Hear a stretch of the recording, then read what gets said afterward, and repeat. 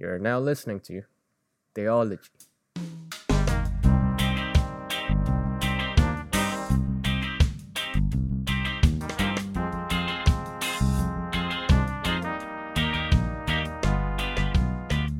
Welcome to Theology. I'm your host, Ezra, and in each episode, I'll be sitting down over a cup of tea with a guest while having conversations around the crazies and the weird stuff that happen in the Malaysian society and the local church. And I'm glad to inform you that this is our first episode, and thank you for tuning in. And to kickstart, I'm sitting down with a young legend by the name of Jovan Pang. Jovan was a student activist and the president of the Malaysian Law Students Union in the UK, where he actively mobilized law students to uphold the cause of justice through press statements and organized student protests condemning human rights abuses by the Malaysian government. He also founded Asasi, which started as an internship program for law students to be placed with human rights lawyers and NGOs in Malaysia, and he was a core member of Undi Malaysia, a voter education youth movement. Today, he works in the tech industry, specifically product management and digital marketing, and spends his available hours volunteering for his local state assemblywomen and supporting change through politics. That, of course, juggling with the love of being a new dad. And first of all, Jovan, thanks for being here with me. Well, thank you very much for inviting me, Ezra. It's quite an honor. Yes, we've known each other for about 6, 7, no, we've known each other for less than that. And hearing so much from you, and I'm interested to know, where did it all started for you in your journey as an activist? Well, I think for me, it really started, like when I was in Form 3, I think, and there was a church mission trip to an Orang Asli village, I think, in the Slim River, Perak. I remember very clearly. It was actually a progressive kind of like transition, or like a period of transformation for me. But that was the period, that was the point that kick-started it. We went to that Orang Asli village. I remember we were doing our thing, we were doing worship songs, we were playing with the kids, giving them some things that we brought from the city, and on the way back, I remember very clearly that we were in a van, and we were waving them goodbye, and then the kids were in such high spirits. They were so excited, so happy that we were there, and they were running after the van Yeah, as we left, and I turned back and looked at them, and so much joy in their faces. And but then as we left further, I kind of zoomed out. The scene zooms out a bit, and you realize that the village itself was there, and suppose the forest around it was literally just bulldozed. It really broke my heart. yeah, It was like these kids were there, they're living their life, the Orang Asli were there doing their thing, but their home is being slowly destroyed bit by bit. And right in front of that piece of land was this huge structure that says mm, Satu Lagi Project Kerajaan Barisan Nasional. And for me, that part, for some reason, it was a very spiritual and emotional move, like kind of like a righteous anger kind of rose within me yeah, as well. Why is this happening to them? They don't deserve this. They are God's children as well. And really, that was where the first time I felt that, this is the land that God has placed me in to utilize the many privileges that I have and blessed with to really speak up for the defenseless and the voiceless in Malaysia. That was the first time it happened. I was really like moved at that moment of time, and then after that, from then onwards, I started really growing my passion in actually human rights and activism and social justice in general, particularly in Malaysia. yeah, And I remember that period of time as well. There was this verse that spoke to me in Proverbs 31 verse 9. Um, Speak up and judge fairly, defend the poor and needy, and that has been like my theme throughout, mm, right? And for me, that was when it started opening doors for me into community work through church as well. And at that time, my youth church was also like starting to get involved in like different community works that we wanted to go out the four walls of church.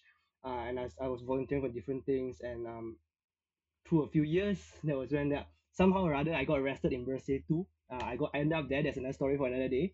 And then from there, I got acquainted with a bunch of really like-minded young people, and some human rights lawyers and activists, and that's kind of like how yeah. I transitioned from volunteering in church into like civil society in general. So that's kind of the short story of my journey. Yeah. I'm guessing that you started all these things when you were still a student, Yeah. and Bursary Two, on the other hand, this came out right after you graduated from the UK, No, no. apparently. That was Am when I I? right after I graduated from high school. Wow. Yes. So I was in college Yeah. then. Yes. I was 18. Yes.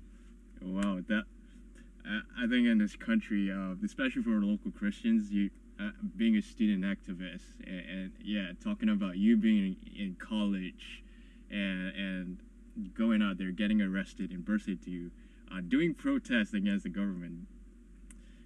You know that your future is not going to be that bright, but I'm glad you made it here.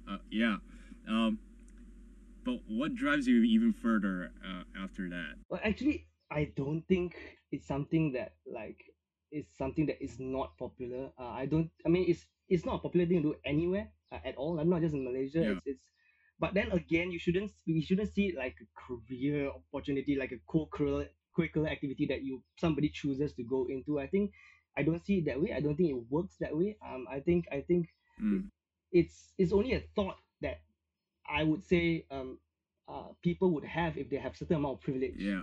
Like for example, there's so many like for many around the world, right? Activism isn't a choice at all. It's a consequences of their life circumstances. If you look at the Orang Asli in Pahang, in Kelantan, the natives in Bakun, the Bakun Mm, Dam incident, well, they didn't want to do what the activism. They don't want to set up blockades. They wouldn't have. They want to go on with their lives, but then their houses are just getting bulldozed. They have no choice. mm, It is only the people who have the privilege to choose. To will ask this kind of question. Oh, do I want to do it? Is my future? I mean, it's not an issue at all to these guys. And I think for people with privilege, I mean, we should actually, I mean, not think about that. I mean, we should think about those people. I mean, the fact that we even have an option to think shows like this privilege we have, or as Christians we call it this blessing we have, and it means God has yeah. blessed us to even have this option of helping others. So what are we gonna do about it? And for me, it's a very strong conviction. I mean, it's not a it is a choice, and therefore it is a choice I should take, Mm, right? That's how I mm, see it. yeah. Yeah. So I mean, in the future and all that, I think we shouldn't be worrying about that if we actually believe that this is God's calling for us. If this is if this we are Mm, ordained, or we are given, we are spirit filled to do these things, mm, then God will take care of the future. yeah. There's no need to worry about it. And for me, I mean, it's been how many years since I got arrested? I'm fine. I'm where I am. Okay. I work a corporate job. I have a life. I have a kid. Yeah. It's just these worries that really I think only the privileged have, and I think this is something I really I feel very strongly about. Yeah. Yeah. Now let's talk a bit more about the church. You see, churches having this difficulty of wanting to be part of the development of this of the Mm. country, and yet at the same time advocating this idea that politics is divisive. Being an activist as well, um, it can cause a lot of strife, and so uh, there's always a popular rhetoric, especially today, that I mean, subtly, they would say, "Don't be involved, and don't be involved in these two things." But again, just like what you said, you have to just stood up with the privilege, and um, coming up with this idea that, hey, you have to defend. This is the mandate of God, and so. Where do you stand on this one, particularly on the church involvement? The church involvement. I mean, I feel the church, as we have seen over history, has always stood on the right side of social justice, Yeah, and that's because of the nature of how um, Christianity is in general, right? I would say, I mean, yeah, Christianity, we are called to love God and love people. That is the Great Commission, and this is fundamentally what it means to be Christian. That's why we are always there when there's a need to stand up for something that's right. The church is always there when mm, there's the poor. The church is always there when something is wrong with society, and is always there to mend that brokenness. We are called to do that, and that's why I think the church definitely, I mean, without a doubt, has a always picked up that correct duty to do that. and it's a mandate of God, right? Mm. And I think for over, I mean, even recently you can see in the U.S. Where the church has stood up for like the minorities during the Black Lives Matters movement going on, right? There's I mean the Yeah. church taking a stand there to defend people, to defend human lives and dignity, Yeah. human dignity that's ordained by God, Yeah. right? And you see Hong Kong as well. Previous in last year's, it's been 1 year since the protest in Hong Kong. It was a church that also made a huge difference there. Mm. I think it was called illegal, but the church decided to then take up the mantle, and because quite interestingly, they have a law in Hong Kong that says that religious assemblies and parades are not cannot be illegal. So what they do is they took the lead, and the entire Yeah. crowd Yeah. just start singing this classic hymn, Hallelujah to the Lord, and that kind of became Yeah. the unofficial theme song of the parade. And then they went on with it for like months, right? Church was taking Yeah. lead there, and it was led by a lot of Christians as well, because I guess Christians have a deep conviction on what righteousness and justice is, right? We see in Mm-hmm. Malaysia as well. I would say previously in Bersih 5, which I was also there. That was after uni. We saw St. Mary's and St. Paul's open their doors because there was an overnight Bersih. It was quite special. Yes. There was 2 days. St. Mary's and St. Paul's opened their doors for us to just people who just stay overnight and sleep in the church grounds, and I think that's what the church is all about. I was there at St. Paul's. It was pretty nice sleeping on the church grounds overnight and looking at the KL night sky. And they played their part in that sense. I think it's always the church that's involved in these non-violent direct actions and against dictatorships, against injustice. Right? And the church, I think, for me, the church has always been in the business of justice. Yeah. Biblical justice, yes, but also social justice as a subset of uh, Yeah. biblical justice. So I think what we can learn here is that as a church, we I mean church can offer to the cause of justice what they have. If it's a platform, you provide one. If it's a building, you offer it. If it's volunteers, you can do that as well, right? I can give more examples, but yeah. Yeah. We're going to look into Christian theology in particular. Jesus isn't a political messiah, which actually broke the heart of the Jewish people at that time because when you talk about the Jews, they were looking for somebody who could liberate them from the Roman conquest, and when Jesus came in to fix that, he even recruited a freedom fighter in that sense.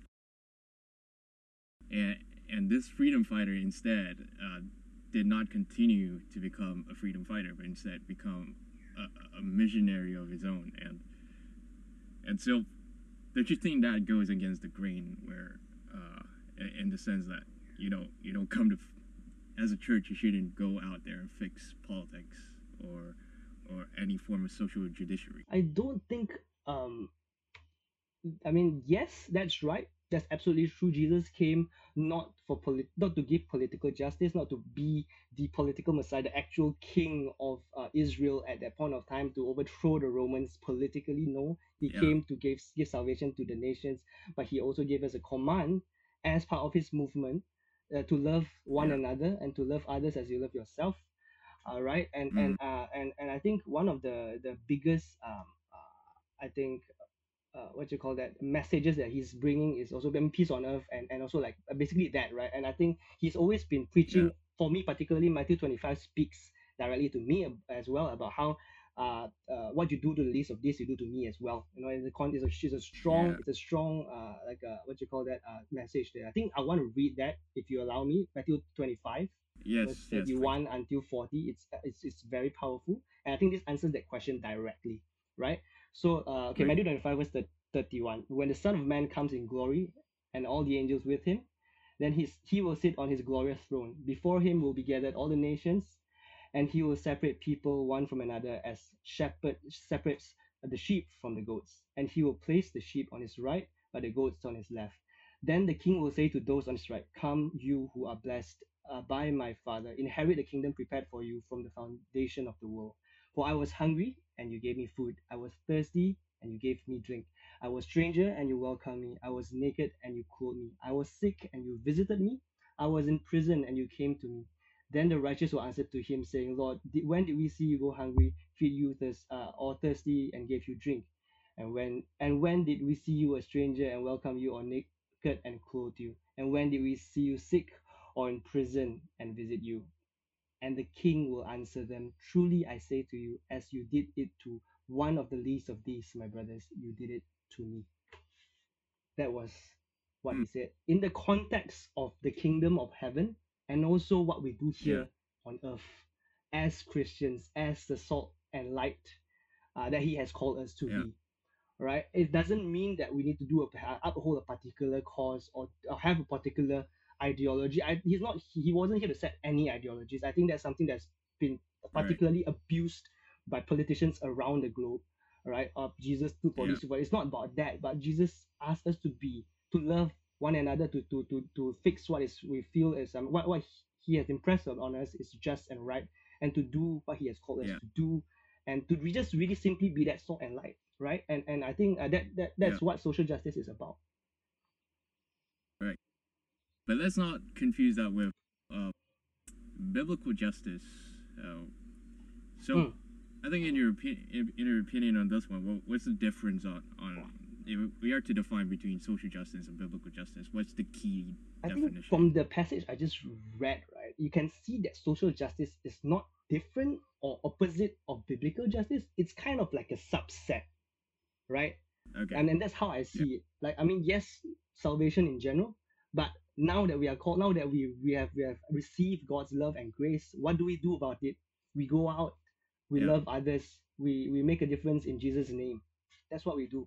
mm, And I mean, for us, it's that should be the mandate of every Christians on earth right now, right? To bring down the kingdom of heaven as to bring as it is, bring on earth as it is in heaven. Yes. So if a preacher uh, who is strongly against Christian involvement in social justice, whether it's by activism or some social action, uh, what what would you respond to them?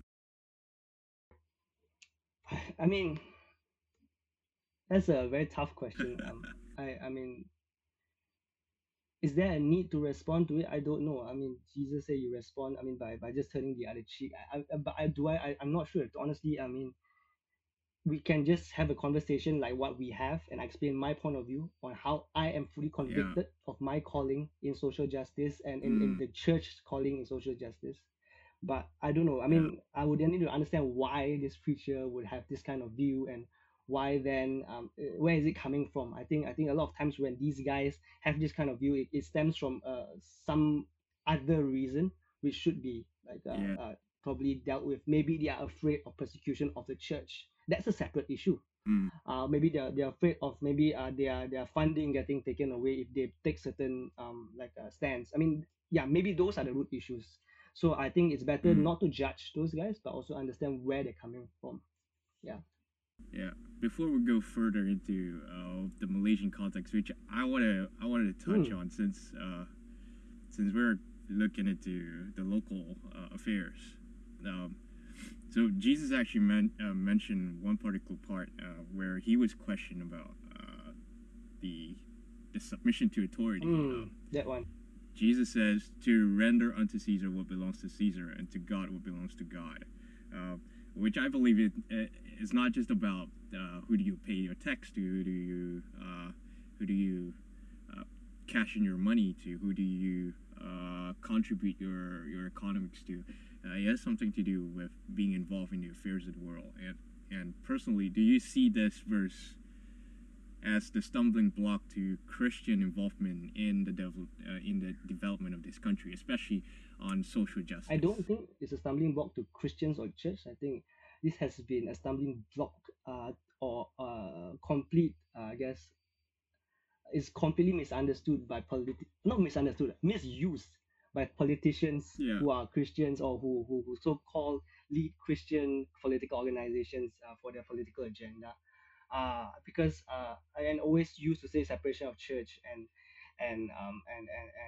government and all that, right? I think it's completely misunderstood if you really yeah, read it up. I mean, I'm not a theologian, but I mean, I do have some interest here, and I read it up a bit of I read up a bit on this, and I realized that, I mean, a lot of scholars actually say that this particular incident is actually highly politically charged by itself. It's very interesting because okay, when he was posed this question, it was a lose lose kind of question. who should we give it? So if he would say to Caesar, then he would have bowed down to the Roman Empire, and it's not politically uh, right or correct to say that when you're in Jerusalem. If he were to say Yeah. that you render everything to God, then that would mean that he's going against the Roman government, and he's kind of like will be in a situation where he's just dead both sides. And what he answered was actually quite brilliant in a sense, like how he always does, but answering the question by not answering Mm. it and then making a strong point. By saying that you render to Caesar what belongs to Caesar. In a sense, there was an undertone there that to kind Mm. of saying that, yeah, I mean that what belongs to them just goes back to them. It's not their place right here. And what you render to God Mm. is and is also upholding what the Jews then, would believe in. In a sense, also when he asked for the coin, there were Jewish leaders who brought out the coin, which kind of like him pointing out their hypocrisy in a sense as well, because they are now they're showing their submission to the Roman authorities. So if you Mm. look at the story in general, it's actually quite political, and he made a political point to a certain extent as well. So it's actually a very different story, a very different point they were trying to make, Mm. but it's often being brought into this context of, oh, because Jesus said it, therefore we shouldn't get involved in politics. It's a completely different story. Yeah. Yeah. Now speaking of that part as well, Christians are torn between submission to the authority, and the problem here is with the prevailing corruption around the world. I mean, not just talking about the local context. Uh, how do you interpret the fact that you can submit to the authority, but at the same time not compromising your values? Well, I think again it doesn't. It's not like one or the other. Um, Mm. Especially in a democratic society where you as a human, as a person, as a citizen, has the choice uh, of your own for which government you want to vote in. I mean that's part of the Mm. that's part of the democratic process. And as a citizen, you get to choose and you get to have a voice, and that becomes your platform, your tool to make the difference as a Christian. I mean, in a sense, I don't think it kind of contradicts with each other. So as Christians or as people Yeah. who have hold on to these principles, we use tools such as politics, Mm. activism, and democracy in general, where we have a vote, we have a Mm. voice, and to uphold the principles we believe in. Nothing is wrong Mm. there. I don't see it colliding with each other. And then once they are, I mean, sure, once the authority is there, then you do what you can to respect the authority. But when it is wrong, it is wrong. I mean, Jesus always calls out when it's Yeah. wrong as well. So there's nothing wrong with that. I don't think it becomes a sin suddenly that you disrespect or you disagree with an opinion of a leader. Yeah, yeah. So if I'm to interpret what you just said, you're saying that with the democracy that we're having, which gives that sense of liberation for people to decide how the country will go by leadership. Mm. You're saying that it's okay that in a certain case, especially with corruption or certain thing that involves the freedom of a person, it's okay to question or even to come to a point, let's revoke that person out, let's revoke this leadership out.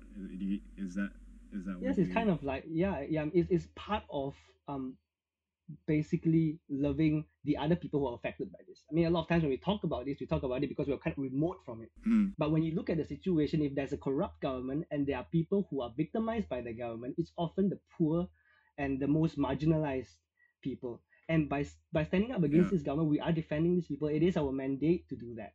I don't see what's Yeah. wrong with that, and I think again this submission to authority thing, I think is often misquoted by these political leaders to reinstate the authority of or to oppress these Mm. people. I don't think we should allow this kind of interpretation, and as Christians, we have a duty to stand up against them as well. Yeah. Brilliant. Now, our team at Theology, we did a survey, and so we asked our respondents on what did they think of our country in terms of socio-political state. 100% of our respondents locally think that our country to compare, yeah, to compare with other countries that they've seen online on the news, uh, they said we're pretty jacked up, and so just to ask for somebody who's on the front line, for someone like you who's been involved with this for many years, how bad are we actually? Honestly, I mean, it's bad everywhere right now. I mean, that's if you ask this question to 100 like people in the United States, they'll say this exact same thing. I don't know. I mean, this Yeah. question is just, I mean, it happens everywhere. It's really, maybe except New Zealand, the Kiwis are always too chilled out. I don't know, but I mean, the point is Uh for huh. us. The point is, I mean, seriously, the point is, like, I mean, really, what you do with the circumstances that you're given, the cards that you're dealt with, right? What exact? I mean, Mm-hmm. you're exactly where God wants you to be. The question should be Yeah. then, what can you do with the blessing and the privilege and the tools that He has given you to be a light in the Mm. very darkness you're in? I would say the darkness is everywhere. So how can you be the light in your darkness? That is the question. Mm. Another issue with the Malaysian society is that they tend to think social justice and politics come hand in hand, but it can be two different Mm, things. And so when we talk about, especially when we talk about these two things, we tend to associate with the boredom of it in sense that politics yep, boring, you know, yep. and so uh, how would you how would you encourage them? What's your encouragement for them? And to say, hey, you need to be involved in the affairs of the state. Okay. You need to be involved as a I Christian. think there are two like separate segments here, right? First, again, I say, yeah, social justice, politics, activism, three different things. Social justice Yeah. is the band-aid, the goal. Politics, activism, is a tool to achieve that goal. It's a means to an end. There are many other means to that end. I mean, you can just go out the street, you see somebody doing some racist things, and you can just call out that person. That could be another means to an end as well. I mean, it doesn't mean you need to be involved in politics or in activism. Doesn't mean you need to lead 1,000 people on the streets, or give a political speech. Doesn't mean that. Number one, you can do Mm. anything to uphold justice in your own way. For example, even in Yeah. corporate world, for example, that's why a lot of people ask me, how do you end up in the corporate world doing tech, running a product? My product is actually very tech, very HR related, human resource related, and in that context as well, there it is also about fairness and justice, and you can, if you can influence policies that is fair to people in your own way, that is making a difference Mm-hmm. in social justice as well. If you're leading a team, and there's a diversity issue, and you are the boss, you can make a difference there as well. I mean, that's also social justice. So that is the first thing that I Yeah. want to say. I mean, it's not just about involvement in politics, but second, but on the other hand, you mentioned about how a lot of Malaysians are very like sick and tired of what's going on. I mean, not just Malaysians lah, or everyone in probably the UK and US as well, is sick and tired. It's so polarized, it's so Mm. boring. People keep going on, it doesn't end. You get very disenfranchised with the whole political system. Yeah. Sure, that's a natural cause of what's happening, or the natural outcome of what's happening. But then the Mm. question will become, if there if you're not if good people are not in politics, then how would it ever change, right? I mean, there's this quote that I Mm-hmm. also hold on to very dearly. I mean, all it takes for evil to triumph is for good men to do nothing. And that's very Yeah. powerful. And I think these people who think, like, I mean, people like probably amongst myself and my friends as well, who think, oh, it's boring, it's tired, we're just gonna do, I'm very tired of this, I'm gonna do something else. Again, these are people who have the option of actually just backing out and doing something else. There are 90% of people out there who are still faced by this problem every single day. We have the privilege to ignore Mm-hmm. it and live our middle class, upper middle class life, continue to do our own thing. But there are most people out there, because of bad governance, because of bad economy, has no jobs, lives on the street, don't get enough food per day, Mm. and that's happening to those guys. So by you just disengaging yourself from the process, you are allowing those guys Mm. to be oppressed. You're allowing those situations to be continued. And are we gonna do that? And that's why I think, yes, as painful as that may be, good Mm-hmm. people need to be in politics, and that's why I'm involved in a sense where I want to support at this point of time people I feel who are good, who can make a difference, who reflect my values, in politics, and because we need those guys in there. If they're not there, Mm-hmm. we are all dead. Yeah. Yeah. Yeah. True. True. That's very true. And yes, I think if we're going back to history, the Christians actually, we're no stranger to oppression. We're no stranger to the social injustice Mm. that has probably happened in this country. One of the most obvious case would be the use of the name Allah Yeah. as a reference to God, especially for the Malay-speaking community. Uh, and however, Article 11 of the Federal Constitution suggests that we have the freedom to exercise our faith by any means. Which means it includes the use Nice. of You did your homework. Yes, of course.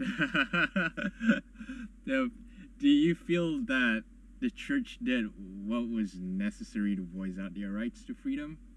And personally, I felt that there are certain flaws that we've done, and so where did we go wrong with our relation with the Malaysian authority? I think the church, I mean, I did enough. I wouldn't say they didn't, because at that point of time, the climate was also very hostile.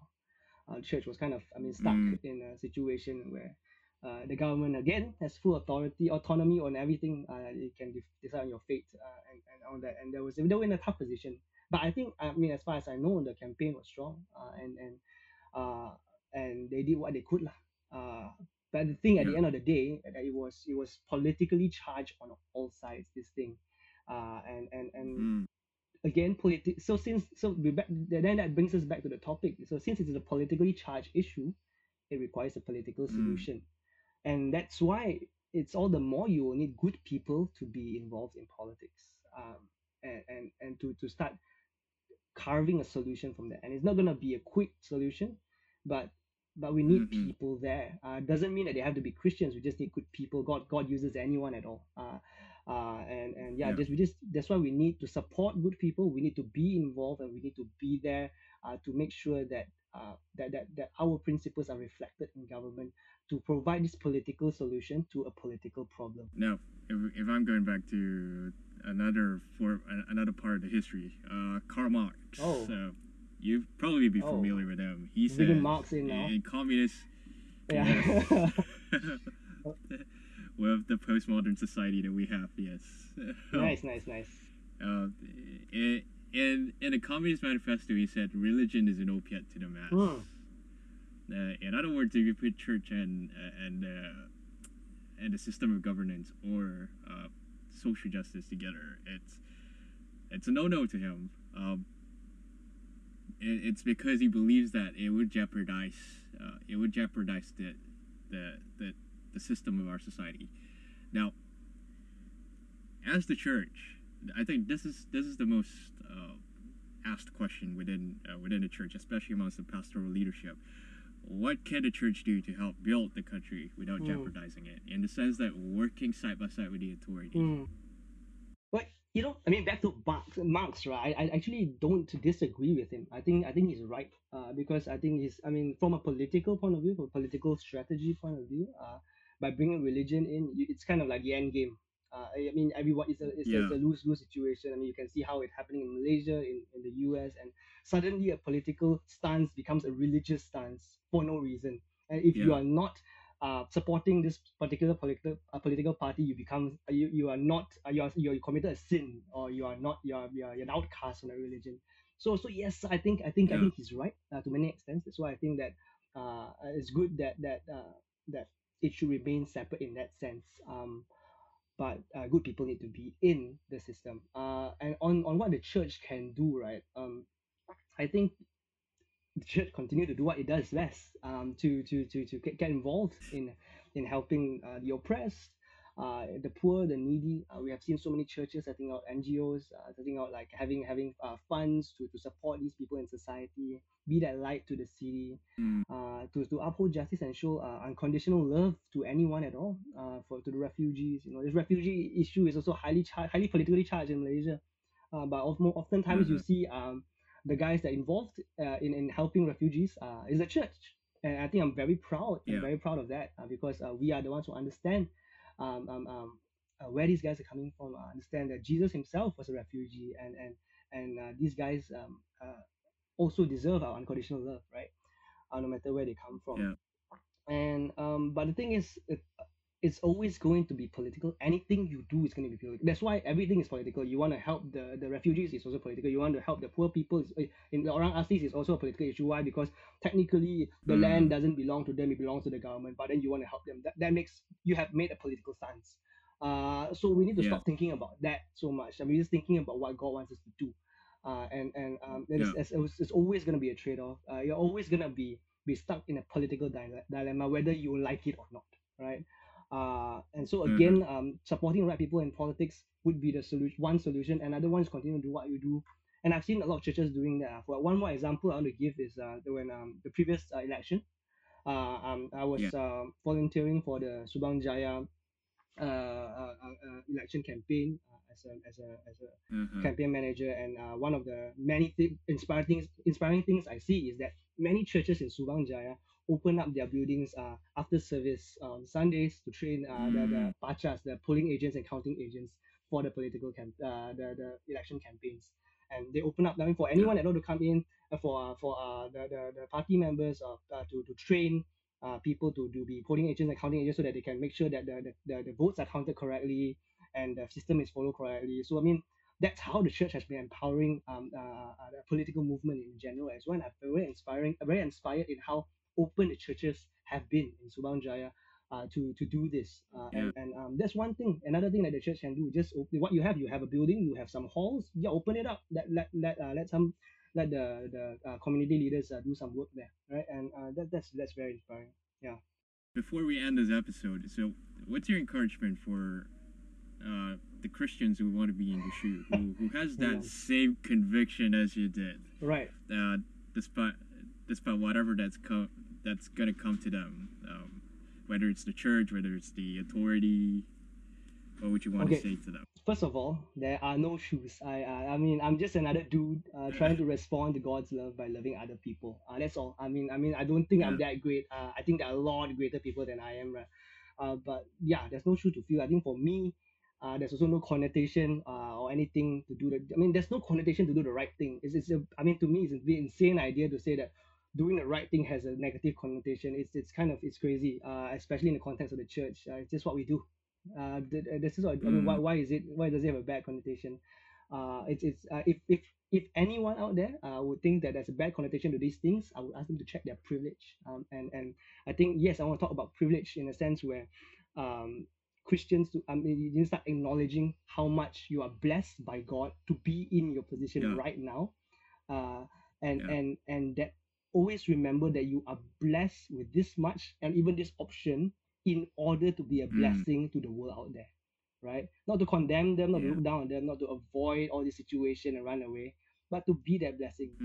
That's the whole reason why you are even blessed with this option, right? So, and with all these things that all these platforms and things and capabilities and talents, and even the social class you are born in, to be able to it is so that you can be that blessing to the world out there. So that's my message to people out there, especially who think that there's a bad connotation to these things. And I guess the last thing I would say is just quote one of my favorite verses, social justice verses again, in James chapter 2, where it's just 5 words: faith without work is dead. Amazing. Oh, thanks for being here. Thanks for your time with us. Thank you for having me. And yes, that was it was a good chat. That was a good chat, exactly. And as for our listeners, do check us out on Instagram, Teology, with a dot between the O's, te.o.logy. I repeat, te.o.logy, and our Facebook page, Theology Podcast. Be sure to follow, share, like, and subscribe. Also, hit us up with your comments on social media. You've heard this conversation, and now it's time for you to have your own chat in your community. Once again, you're listening to Theology.